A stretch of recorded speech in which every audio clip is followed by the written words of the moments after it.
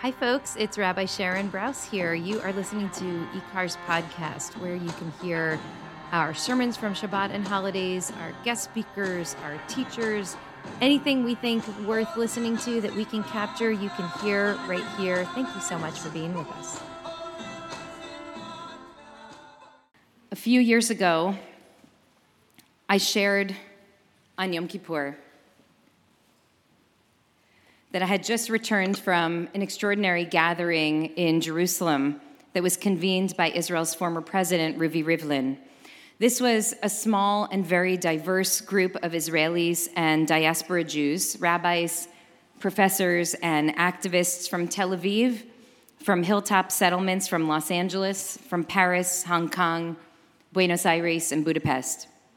It included, among others, two ultra-Orthodox settler rabbis and 3 women rabbis.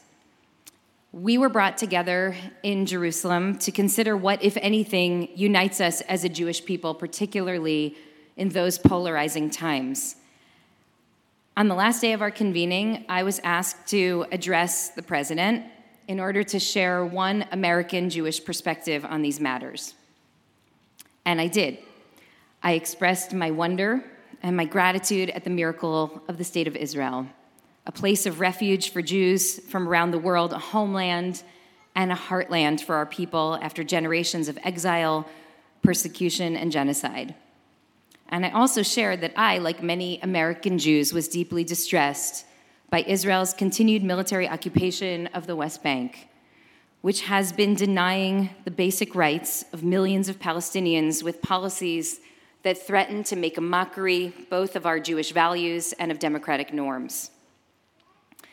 I was particularly pained, I said, as a rabbi, to see some of those who call themselves religious use our sacred texts to justify policies of oppression and acts of violence toward our Palestinian neighbors and toward other Jews. After my talk, one of the ultra-Orthodox rabbis, a leader of the settler movement, confronted me in great distress. He accused me of spreading lies and maligning him and his community. And as he spoke to me, a number of people gathered around us to witness this heated exchange. And then I heard him say that he was not only angry, he was also hurt. And I have to tell you that his admission of vulnerability was so unexpected that I asked him if he would be willing to sit with me and help me understand more. And that's when something absolutely extraordinary happened. He and his wife and I sat down for lunch, and we talked for nearly 3 hours. We talked about the settlement enterprise, which he saw as the fulfillment of the biblical promise of a displaced people to inherit the land, a return to the land for which we are indigenous. I explained to him that I saw the settlements as an engine of human rights abuses and a danger to the state of Israel. We spoke about restrictions on the freedom of Palestinians, which he saw as necessary for Jewish-Israeli security, and I saw as violations of basic principles of both Torah and democracy. We shared our understanding of the Bible's 36 commandments regarding the treatment of the stranger, which he deemed as largely inapplicable to the current political reality, and I said that I saw as the very essence of who we are called to be in the world, the very essence of our religious commitment, aspirational principles that demanded of us concrete moral action. He argued that violent Jewish extremism existed only in rare and very isolated incidents. I argued that it was far more prevalent than he was admitting, a desecration of God's name that demanded unequivocal opposition and condemnation. And we also talked about the growing rifts between religious and secular in Israel, between right and left, between Israeli and diaspora Jews, something that both of us were concerned with. So the conversation ended after nearly 3 hours when he invited me to come spend Shabbat at his settlement, and I invited him to come spend Shabbat here at IKAR, and we both respectfully declined, but we said that we would be willing to meet again, potentially, for coffee next time I was in Jerusalem. My hands trembled for 2 days after this conversation. Not only did he and I disagree, but I have to tell you that I found his positions dangerous, and I'm very certain that he felt exactly the same way about mine. And even still, I could see his earnestness. I could see his concern for his children, for his community, for Torah, and for the Jewish people. And so, as I told you a couple of years ago on Yom Kippur, I walked away from this meeting with a strange feeling of tenderness toward this man. I've been thinking a lot about this meeting this past year. Through the election and through the insurrection, through the pandemic and climate devastation, we increasingly see those who hold opposing political views not only as ideological foes, but as existential threats. And it's really hard not to, because there's so much at stake. And we know that this has made it hard for all of us personally. It's made it hard to maintain friendships and even family relationships with people who are on the other side of the ideological divide. It's even hard to go to shul together or to share a meal together. So naturally, all of us find ourselves self-segregating into ideological bubbles. We have these close relationships, predominantly with people who share our own perspectives. And I know that many of you have seen this in your own lives, and you've come to talk to me about it too. But here's the problem. What we know about the way that social communities work is that people who have more robust social ties outside of their immediate groups, whether those groups are racial or ethnic or religious groups or political groups, tend to be more open-minded and less rigid in their thinking, because it turns out that it's far easier to empathize with another person's and their community's struggles if you actually know them. I remember after the 2016 election, Rabbi Barbara Zaki, who's in this room somewhere, where are you, RBZ? Rabbi Zaki announced that she wanted to go, I don't know if you remember this, to the reddest county in the reddest state and sit in a cafe and buy coffee for anyone who was willing to explain their views and their votes, which she found not only morally repugnant, but also incomprehensible, if I may put words in your mouth. And a few other people shared similar plans. And I'm assuming it won't surprise you to know that I did not want to do that. I did not want to schmooze with people who I felt were jeopardizing our safety and the future of this country. I wanted a reckoning. At the heart of the political rifts in our country is a real ideological disagreement, much of which is rooted in conscious and subconscious conditioning around white supremacy.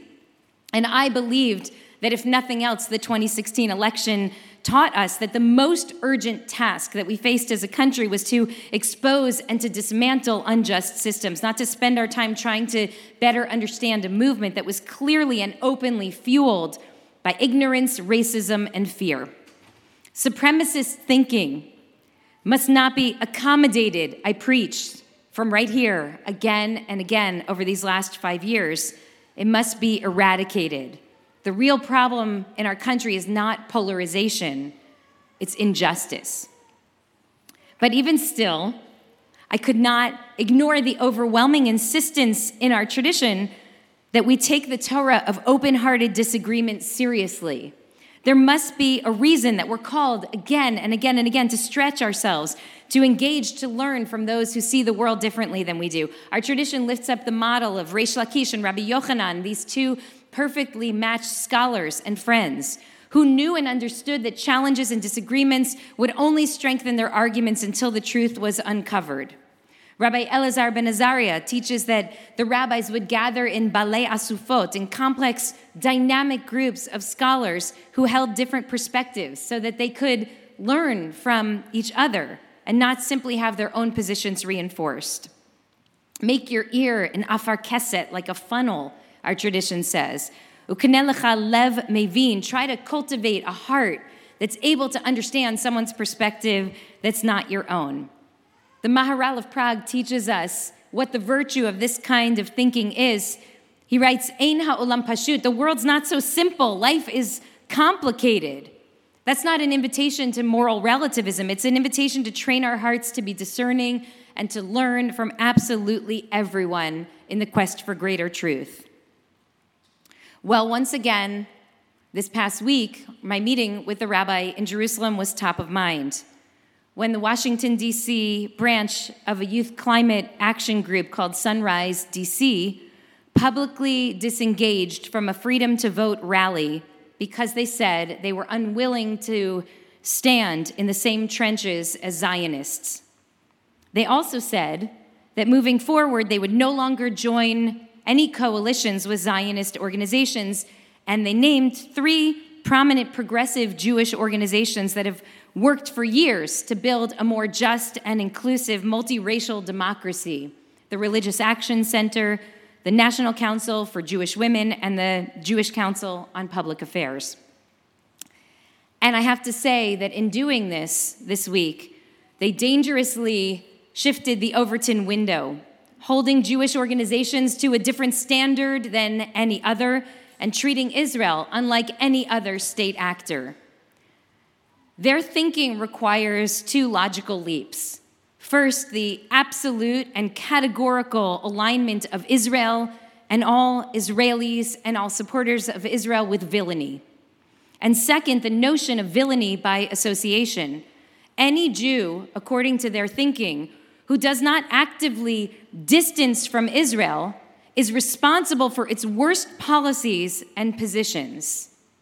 This, to be clear, would mean that about 90% of American Jews, including many of the people in this community, would be expelled, expunged, excommunicated from their movement for climate justice.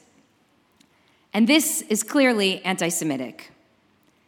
And it's not only anti-Semitic, it's also foolishly self-destructive. As Representative Jamie Raskin so perfectly said this week, for the life of me, at a time when racism, anti-Semitism, and right-wing authoritarianism are on the march in the United States and all over the world, I cannot comprehend the political or moral logic of this statement from a progressive group committed to saving humanity from climate disaster. Anti-Semitic, self-destructive, and reflective of the same kind of narrow thinking that's made public discourse in our country so toxic. And I say this today with great sadness. It's personally painful for me and for many of us. I say this in the hopes that speaking honestly about anti-Semitism will awaken sensitivity among friends and allies that is now sorely lacking in many of these justice spaces. As Lirit mentioned earlier, many of the most well-known epic stories of the Torah appear in this week's Parsha. And in one of those episodes, Abraham famously stands before God and argues on the strength of his moral intuition that the people of the wicked city of Sodom should be saved. If you read this text closely, he actually engages in a very sophisticated moral sleight of hand. First, he asks God to save any innocent people who live there, and then he demands that God save the whole city on behalf of whatever innocent people live there. And my dear friend, Rabbi Claudia Kreiman from Boston, has been lifting up the teachings lately of an 18th century Ladino rabbi named Yaakov Kuli, who writes in Yalkut Me'am Lo'ez that Abraham understood that God wanted to judge the entire city of Sodom without paying attention to individuals. So when Abraham stood before God, what he was really saying is, I beg you, judge each individual by himself. Judge each individual by himself. So Abraham's assumption was, if there are any decent people in this place, then the place can't be all rotten. Even just a few good people can transform a society. How dare you condemn an entire society because you don't like the behavior of some? And that actually is an incredibly hopeful outlook. It's never too late to transform a society or even a nation, whether that is the United States of America, whether that is Israel or any other place.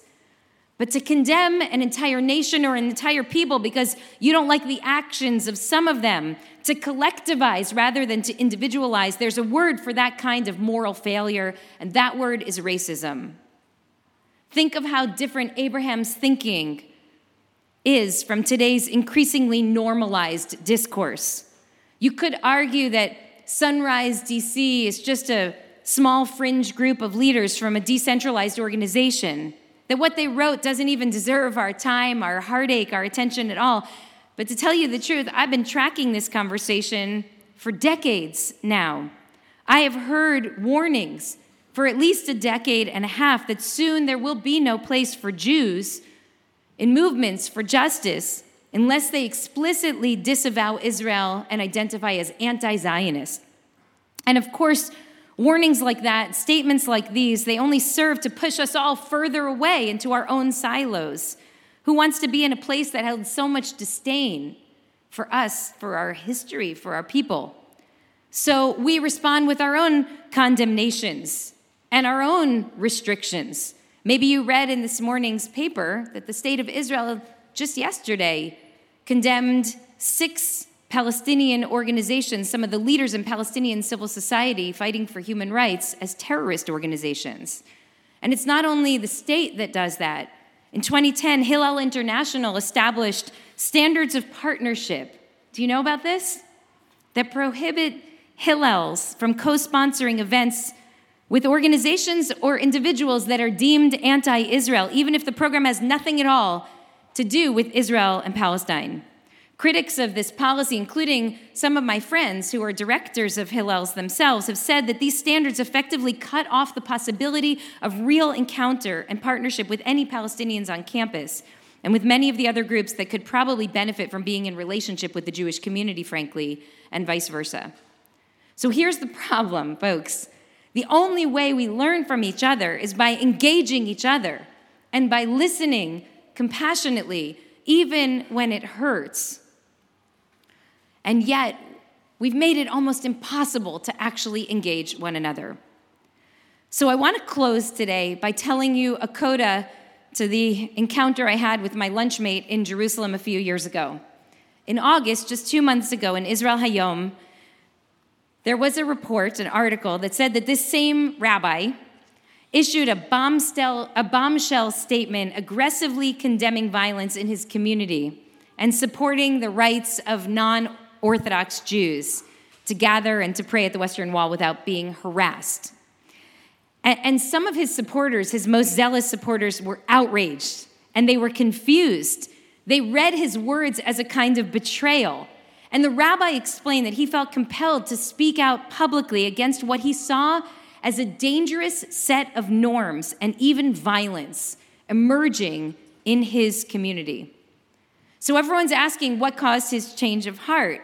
And his associates are quoted in this article saying that it was a couple of meetings that he had had a couple of years before with a few people whose perspectives differed greatly from his own. One of those encounters, they say, was the lunch that he had with me. So I don't know. To be honest, I don't know how pivotal that meeting really was in the development of this rabbi's thinking. And it's not lost on me that clearly he was already open to risking the opprobrium of his entire community by even showing up at a conference with, God forbid, secular Jews and women rabbis. And yet his growing openness to acknowledge the danger of violent extremism in parts of the religious and ultranationalist community feels really significant. I can tell you that from my side, our lunch has convinced me of something counterinstinctual, which I needed to be reminded of again this week after the Sunrise DC statement, that we can't give up on each other. I'm thinking back to RBZ, to Rabbi Zaki looking for coffee dates in Boone County, Arkansas, and I had clearly created a false binary, which I now regret. The choice today is not between justice and human understanding. Clearly, we need one in order to achieve the other. We might feel more righteous talking only to ourselves, but the only way that we grow in empathy is by encountering the other. Obviously, in a society like ours that's scarred by structural and systemic power imbalances, meetings like this can be not only fraught, but actually dangerous. And I'm well aware that sitting together for lunch is no panacea. My lunchmate did not change my views of the settlement enterprise, and I don't think that he'd approve of much of what we do here at IKAR. But even still, I find myself profoundly grateful that 2 years ago, 2 rabbis from different worlds could sit across a table and hear each other, and neither of us walked away for nearly 3 hours. Because the just society that we strive to build will have to make space for both of us. And I hope that Sunrise DC can hear that too. That there is no collective liberation without us all.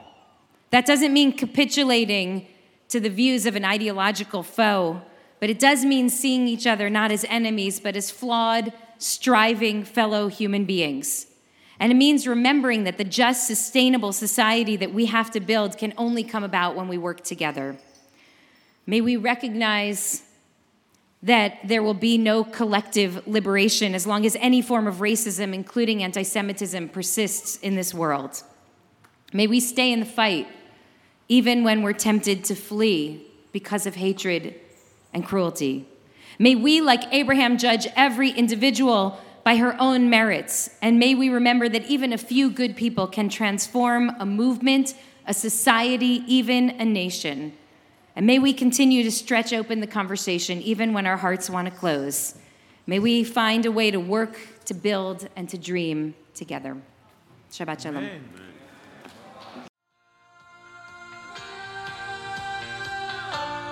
Hi, it's Mayim Bialik, actor, neuroscientist, IKAR member, and lover of all things Jewish. Do you like what you're listening to? Please consider donating to IKAR so that we can continue creating more podcasts and fulfilling our mission of harnessing untapped energy in the Jewish community to reanimate Jewish life, embody moral courage, nurture the spirit, and work to decipher what it means to be a human being in the world today. Why don't you visit our website at ikar-la.org and give today?